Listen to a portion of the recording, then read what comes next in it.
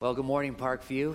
My name is Doug Fern. I am the campus pastor over at Parkview East Campus. And so I have the distinct honor of being able to preach God's Word to you this morning. If you have a copy of God's Word, I would invite you. You will be greatly helped as we look at it this morning. If you open it up, if you pull it out with his phone, Bible, wherever it is, and open to the book of Ephesians. This morning we will spend the majority of our time in Ephesians chapter 2, and we'll be looking specifically at verses 11 through 22. I'm just going to let the cat out of the bag right at the beginning, okay? This morning, we are going to spend some time talking about race, okay? There's a good chance that in this room this morning, just even hearing that, there's probably a variety of different responses just present here even this morning. There's probably some folks who are here this morning, just hearing that we'll spend some time talking about race immediately causes you maybe concerned. Maybe questions you're asking in your head right now are, is this really appropriate on a Sunday morning to talk about race? Is this really something that we should do at church? Is this a social issue? Does this really have anything to do with the gospel? There's probably some here that are asking that question. On the other end, there's probably a number of us that are here this morning who are asking the question, or maybe thinking to themselves, finally, we're talking about race on a Sunday morning at church. And there's a good chance that there are many people on that continuum just all throughout, okay? As we look at this passage, I'm just going to let you know the reason why we are talking about race, why we are thinking biblically about race, is because the Bible has a tremendous amount to say about the topic. And thank God that it does. Thank God that it does. When we look here at Ephesians chapter 2, verses 11 through 22, you will see immediately that race is at the center of what Paul is talking about. Just to back up real quick, our study of Ephesians, this is a book that I absolutely love, and I've been just chomping at the bit to be able to preach and study as a church, and so I'm just loving our study of it so far. But if you go back into chapter 1, essentially what you see Paul doing is he starts off with this explosion of praise, right? As Paul considers all of who God is, the triune God, Paul's response is to praise him. Right? And then he moves into the end of chapter 1, and he prays for the recipients of the letter that he is sending, the church at Ephesus. He prays that this wonderful God who he just praised, they would grow, that their hearts would be enlightened, that they would have full knowledge of who this God is. He prays for the church at Ephesus. Then last week, as we got into chapter 2, Paul shifts his focus, and his focus is on this power of God working towards those who believe that now we have peace and reconciliation, verses 1 through 10, between us and God, and verses 11 through 22 with each other. Okay? This book, I hope that you will find as we get into our study this morning, hopefully you've already seen this, is incredibly practical. There is no book that is more helpful for us to think about how do we face some of the issues of our day. How do we live the life that God has called us to live? Every time we open up this book, it is immensely relevant to our situation. Hopefully you have seen that. I mean, really, just think of the first three topics that Paul is guiding our hand through. First, how do we think about God? Right? Secondly, how do we view ourselves? We saw that last week. And now, how do we view each other? We have knowledge of God, knowledge of self, and knowledge of other. It's a tremendously practical book. And it proves so once again this morning as God takes our hand and guides us through the sensitive, incredibly complex issue of race. So Ephesians chapter 2. Verses 11 through 22. I'm going to read it in its entirety. I'll pray, and then we'll dig in. Therefore, remember that at one time you Gentiles in the flesh, called the uncircumcision, by what is called the circumcision, which is made in the flesh by hands, remember that you were at that time separated from Christ, alienated from the commonwealth of Israel, and strangers to the covenants of promise, having no hope and without God in the world. But now, in Christ Jesus, you who once were far off have been brought near by the blood of Christ. For he himself is our peace, who has made us both one, and has broken down in his flesh the dividing wall of hostility by abolishing the law of commandments expressed in the ordinances, that he might create in himself one new man in place of the two, so making peace, and might reconcile us both to God in one body through the cross, thereby killing the hostility. And he came and he preached peace to you who were far off, and peace to those who were near. For through him we both have access in one Spirit to the Father. So then, you are no longer strangers and aliens, but you are fellow citizens with the saints and members of the household of God, built on the foundation of the apostles and prophets, Christ Jesus himself being the cornerstone, in whom the whole structure, being joined together, grows into a holy temple in the Lord. In him you also are being built together into a dwelling place for God by the Spirit. Let's pray. Father God, we come to you this morning and we need your help. Lord, much like Paul prayed for the church at Ephesus, we pray now for our church, for ourselves, for our hearts, Lord, that you would enlighten the eyes of our hearts, Lord, that we might see you more fully, that we might know you more deeply. Lord, and I pray that you would take this truth, Lord, guide us in it. And I pray you would use it to shape us as a people. Lord, write it on our hearts. We ask these things in your holy and precious name. Amen. On March 3rd, 1991, Rodney King was horribly beaten by the LAPD.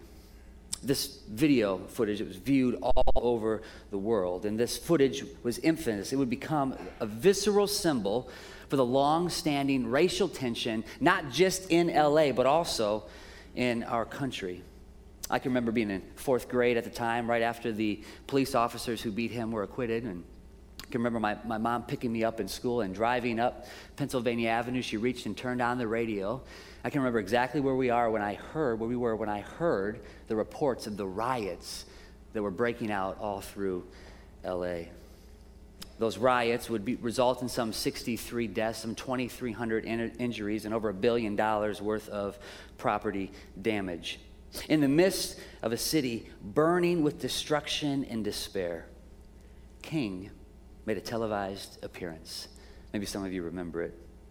He was emotional.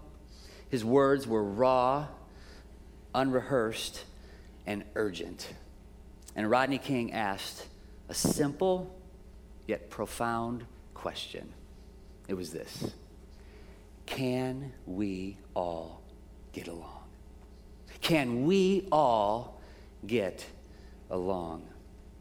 Folks, I don't have to convince you that we live in a world that is filled with constant suspicion and segregation between the varied groups of our country. Black, white, rich, poor, Christian, Muslim, conservative, progressive. The list goes on and on and on and on. We see tension over these differences in our offices. We see tension in our classrooms. We feel the tension in our neighborhoods, even in our homes. Just a glimpse at the media or social media, and we see the depressingly relentless cycle of strife and division. Folks, this morning we can take some comfort in knowing that the question we are all asking as we see, experience, know those divisions is a question that we have been asking really from the beginning of time. Can we all get along? This morning's passage comes to us and offers us a ray of hope, as it provides an answer, not just for that question, can we all get along? It answers that, but it goes a step further. It doesn't just say if we can't get along, it tells us how we can get along. And for that, I'm incredibly grateful. The big idea this morning, 3 words: peace is possible.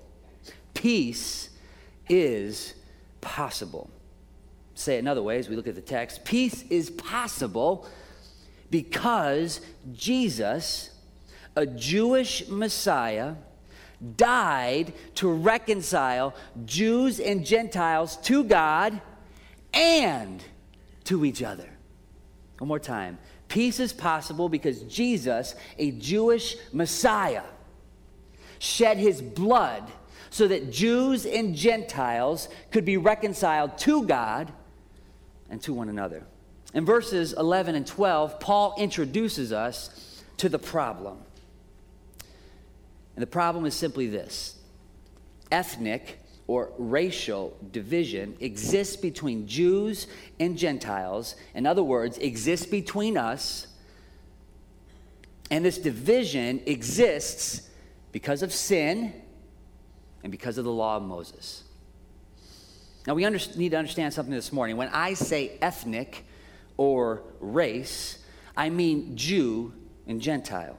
I mean other. Probably the best way to understand race is the word other, okay? I'm not meaning specifically skin color. And when the Bible talks about race, it does not talk about it specifically as skin color, right? Race in the Bible is like an understanding of not just skin color, of ethnicity, of politics, of culture, of theology, okay? See, the problem, if we think of things like racism, the sin of racism, we have to keep this in mind because the problem is not simply in skin color. The problem, ultimately, is a problem of the heart. It's fundamentally a problem of our heart. And Paul categorizes these groups of people in the text as Jew and Gentile. These groups of people are alienated, he tells us, from each other, and that's the problem. Notice how the structure, if you were here last week or familiar with the first 10 verses of chapter 2, you'll see that the structure of this section really follows the exact same, it parallels the structure of the section before. Paul is describing here, as he did in verses 1 and 3, the plight of humanity. The hopeless reality of what life looks like when it's tried to live apart with Christ, apart from Christ. Look at verse 11. Therefore, remember that at one time you, Gentiles in the flesh. Stop right there. Gentiles in the flesh. Remember, Gentile is a racial, it is an ethnic category that Paul is speaking about. And when Paul writes about Gentiles, he's referring to those who are not Jewish, reminding non-Jewish Christians that their alienation was a result of not only their sins, but also because they were Gentiles. He goes on, you Gentiles in the flesh, called the uncircumcision by what is called the circumcision, which is made in the flesh by hands. Notice again the ethnic language. Gentile, circumcision, uncircumcision. If you're new to the Bible, you're probably thinking to yourself, whoa, things just got really personal. What's all this talk about circumcision and uncircumcision? Well, I'll just take a moment and tell you. Circumcision in the Bible goes all the way back to the book of Genesis. In Genesis chapter 12, God establishes a covenant with Abraham. He comes to Abraham and he says, Abraham, I'm going to bless you with a land and with a people. And through these people, Abraham, your people will be a blessing to the entire world. So then in Genesis 17, God gives Abraham the sign of that covenant. He establishes the covenant in chapter 12 and gives him the sign of the covenant in chapter 17. It says to Abraham, everyone who identifies with the people of God, with the people of Abraham, must receive the sign of our covenant. And that sign was circumcision. Circumcision would eventually be included into the Mosaic Law. So when Paul refers here to those who are circumcised, he's specifically referring to those who are Jewish. When he's referring to those who are uncircumcised, he was referring to everybody else. Okay? In verse 11, Paul is making a distinction between two groups of people, between two ethnicities, between two races. He goes on to explain in verse 12 to show them how hopelessly distant they were because of their non-Jewishness. Remember that you were at that time, as a Gentile, that's the time he's speaking of, separated from Christ, alienated from the commonwealth of Israel, and strangers to the covenants of promise, having no hope and without God in the world. This is a tough spot to be in, okay? They were separated because of their non-Jewishness, because of their sin, from Christ. They were separated from the Jewish Messiah, yes, because they were dead in their sins, but also because of their non-Jewishness, because they were Gentiles, uncircumcised. They had no share of the promises to the Jewish people concerning the Christ, the Messiah, the long-awaited peacemaking king. So Paul says, both your sin, Ephesians chapter 2, verse 1, and your ethnicity, Ephesians chapter 2, verse 12, exclude you from Christ himself. Furthermore, in verse 12, says they are alienated from commonwealth of Israel, strangers to the covenants of promises. The Gentiles were excluded from citizenship of Israel. Therefore, they had no rights. They had no privileges of knowing God and his covenantal promises. They couldn't claim them as their own. His ethical laws didn't apply to them. His powerful protection and his faithful provision. They were excluded from the community of God. As we discussed earlier, God made one marvelous promise to Abraham, and this promise was amplified periodically through other covenantal arrangements revealed progressively throughout the history of God's people. We see the covenant he establishes with Moses. Promise to bless those who would keep. He gives Moses the law of God. Promises to bless those who would keep his law. He establishes a covenant with David, the humble king, a king who was after God's own heart. God covenanted that David's son would also be God's son and would eventually rule over God's eternal kingdom. Right? He gives them this law. And it's interesting, we should note that the law, the whole purpose of the law of Moses, the purpose of the law that God gave his people was to make a distinction between God's people and everybody else. It was like a fence that wrapped around God's people, that kept them together and kept everybody else out. So that people could look and they could see that there's something different. As God's people conformed their life to his law and used it to establish their basis of morality. They could look and they could see, the rest of the world could look and see there's something different about these people. The law kept everybody else out. We also see that they were having, at that time, uncircumcised Gentiles had no hope and were without God in the world. Right? This is the human predicament. Our predicament, our problem fundamentally is alienation. We are alienated on two levels. We are distant from God, without Christ, again, verses 1 through 10, but we're also alienated from each other. There's distance, there's tension, there's strife, there's suspicion, there's segregation. We're alienated from each other. This is a problem. This is a problem. Luckily, Paul shows us what the amazing solution is to this problem. I mean, many of us, as we just look at the social landscape of our country, feel and know the problem, some more than others. And all of us are in desperate need for a solution. Paul says in verse 13, but now. In other words, things are different.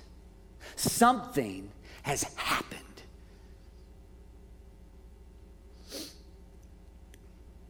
We discover that the solution to our problem of alienation, yes, between us and God, and between each other, is the person and work of Jesus Christ. The answer is Jesus.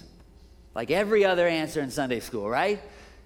The answer to our problem is the person and the work of Jesus. He says in verse 14, for he himself is our peace. I want to show you kind of three different ways that Jesus is a person of peace. First, we see it in his life.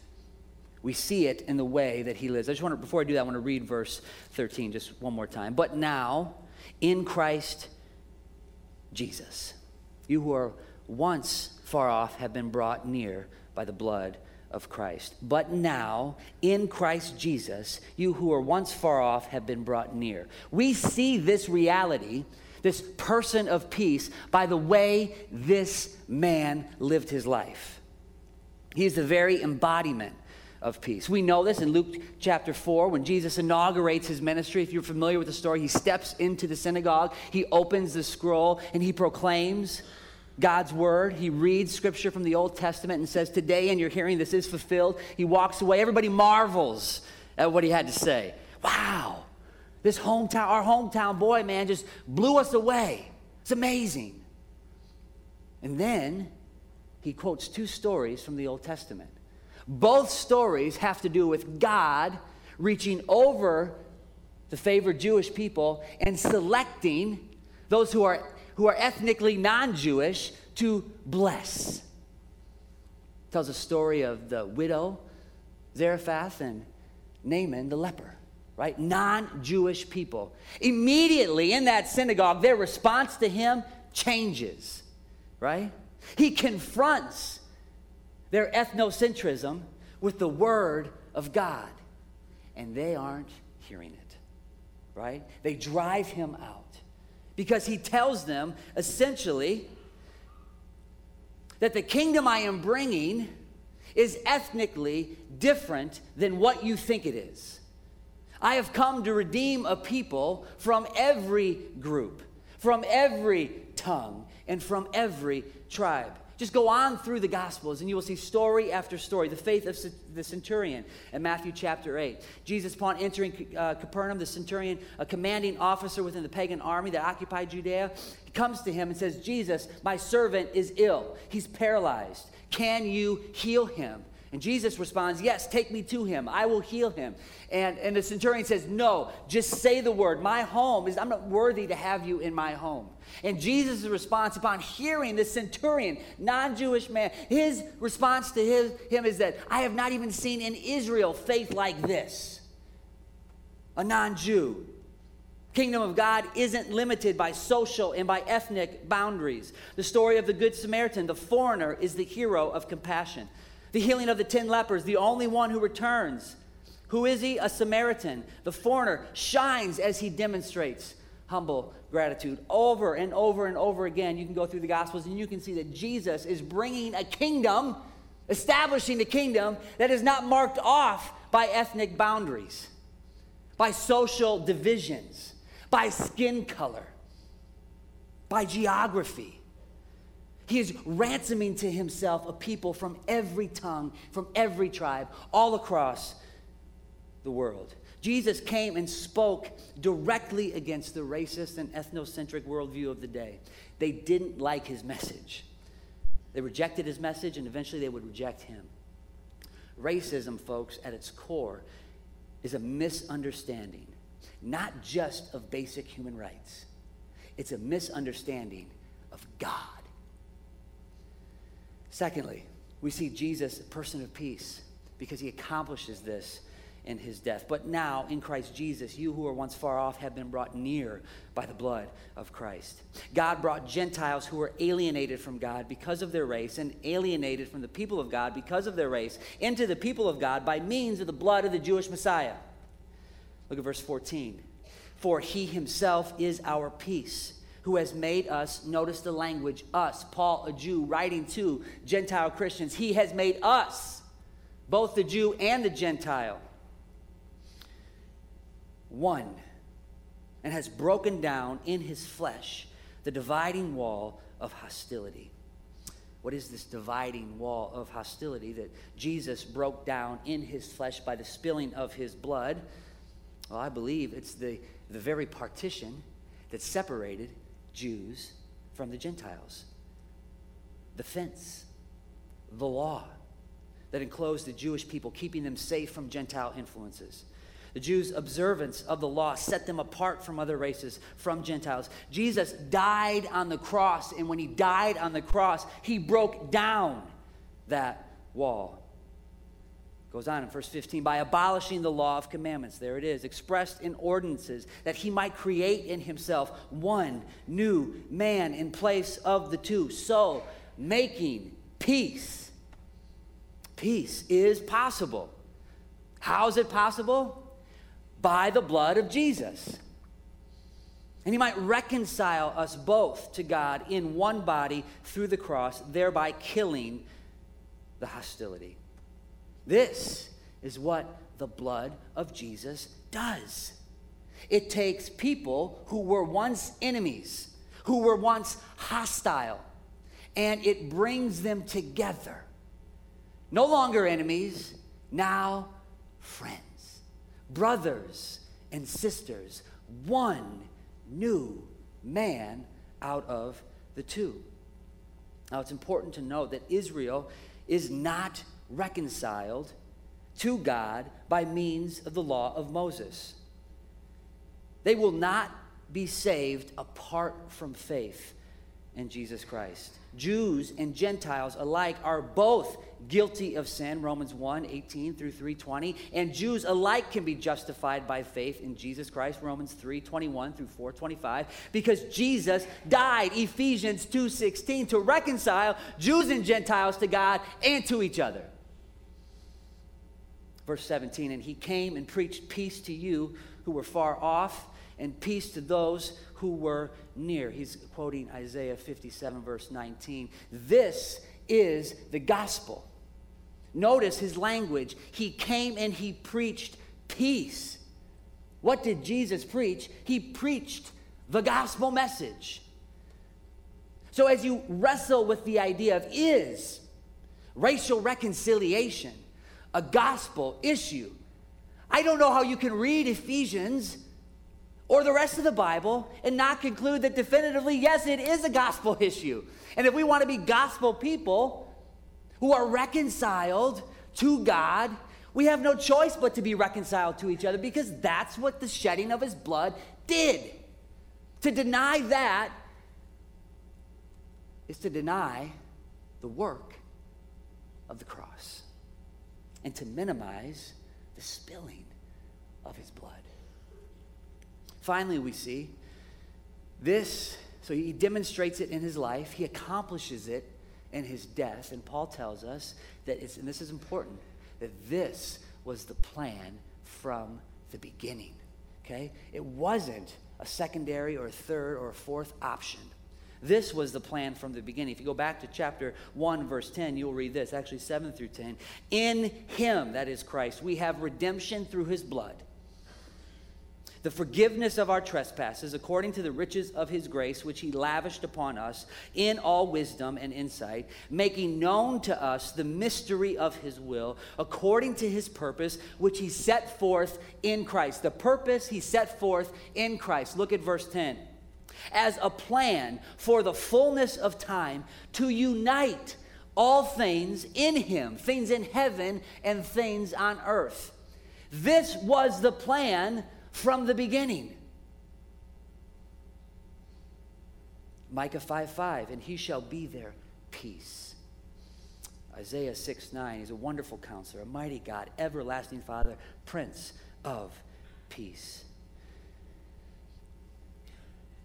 Paul tells us that Jesus himself fulfills this promise. He himself is our peace. He is the source and the embodiment and the personification of peace itself. So we've seen the problem, which I think most of us, it's good to look at the problem and see it biblically in its context. We need to do that. But most of us, if we raise our heads up and just look around, know the problem exists, right? And the solution to that problem, the alienation that we experience because of sin, because of the law of Moses, the solution to that problem is the blood of Christ.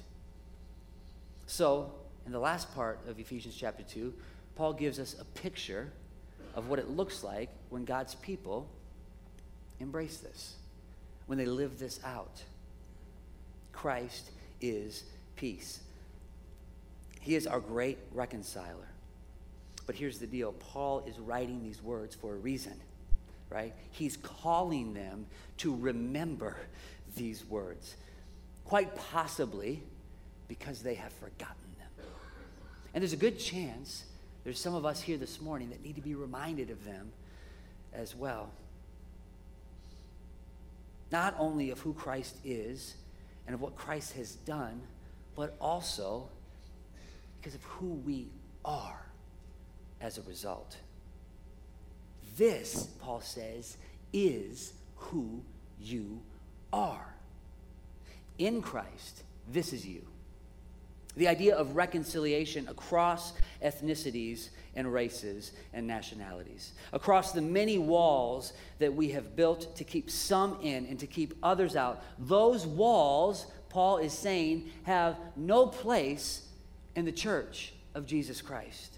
Jesus, when he died on the cross, came to crush and destroy those walls. Yet he was rejected for the very people he came, by the very people he came to save. His blood was spilled on the ground. His life was given up on the cross. His body was buried in a tomb.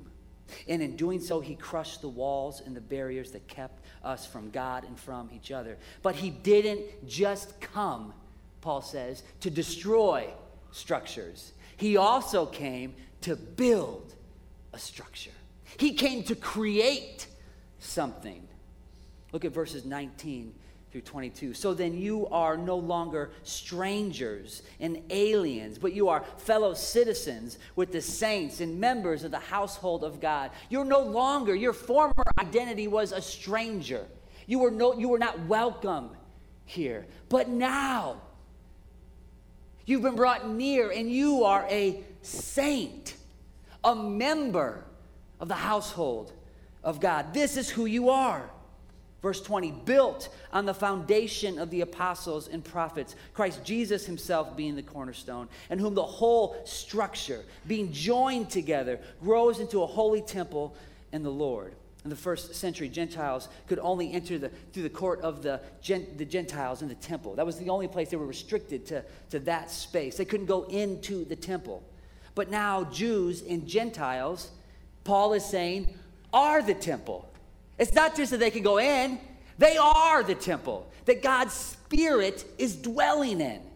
I mean, this is blowing their mind. This is amazing. This is a beautiful picture of what Jesus accomplished on the cross. Not just for me personally, but for us corporately as a people. Under the old covenant, God's glory was to be put on display through the nation of Israel under kind of a come and see mentality. Under the new covenant, the church is to be the theater, which is to put on display the unsearchable riches of Christ and to make his glory known throughout creation. So how do we respond as a church? Let's close with this a few minutes. How do we respond as a church to the racial, the ethnic divisions that we see that exist in our world? Okay? As a follower of Jesus, how do we respond? Well, first and foremost, which I hope this almost goes without saying, when we as Christians see pain, when we see suffering, when we see history of hostility, our first response as followers of Jesus is to lament, is to grieve. Our hearts, as we consider the tensions in our country and in our world, because, there's a uniqueness to some of the racial tension in our country, but I guarantee you, if you go to any other country, you will see a different uniqueness in that country. This is humanity. And our first response as followers of Jesus when we encounter it is to not try to justify it or to explain it away, but to be brokenhearted about it, to lament and to grieve its presence in our world.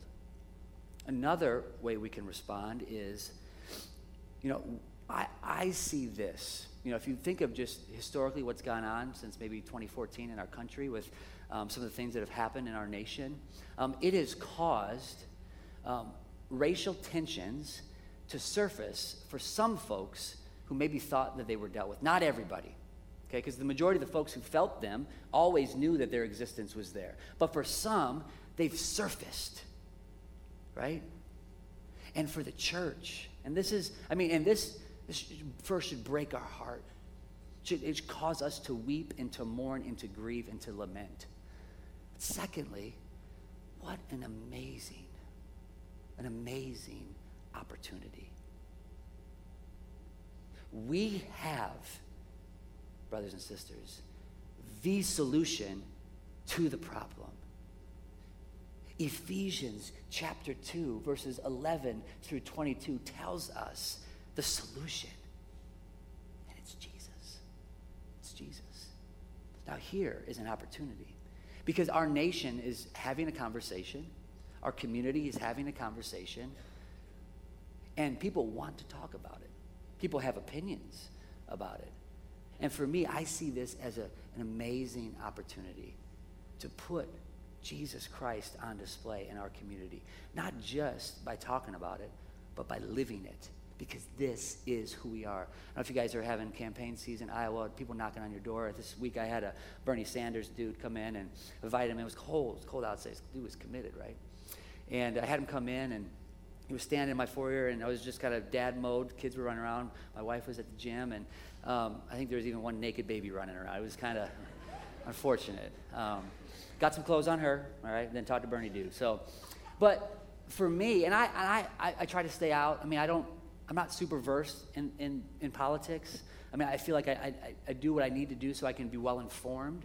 But I know enough about some of the issues, right? And so for me, as he stood there, it was maybe 20 minutes of him standing there and us dialoguing. And after about 20 minutes, we moved into my office. We're sitting in chairs. We're opening books. He has a Bible. And I go through the entire story of Scripture in about 5 minutes about why God is. And you know what? It was about knowing some of the issues that he was most likely passionate about, you know? And using that as an opportunity to share the glory, the person and the work of Jesus Christ. It almost seems overwhelming, I will confess, when we think of what our nation faces, okay?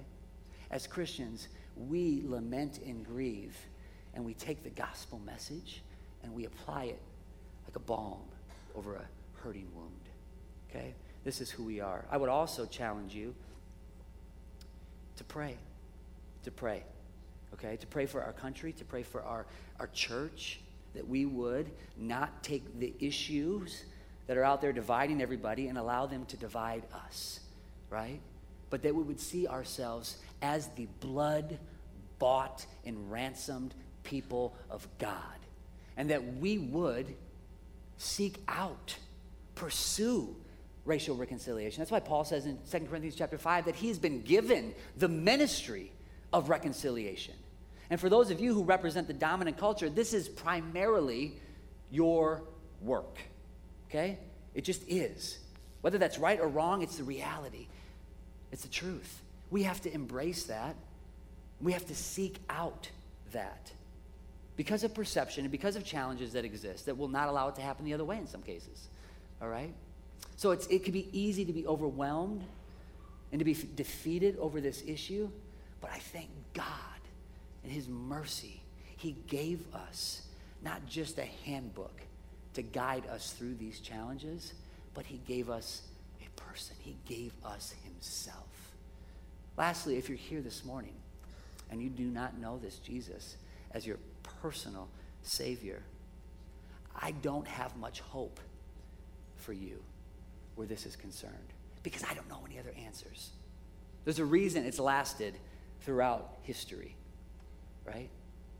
As Christians, Jesus is the answer. And only through Jesus is peace possible. Let's pray. Father God, we thank you just for the time this morning to look at your word.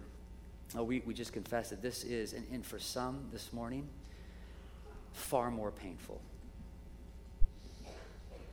Far more difficult.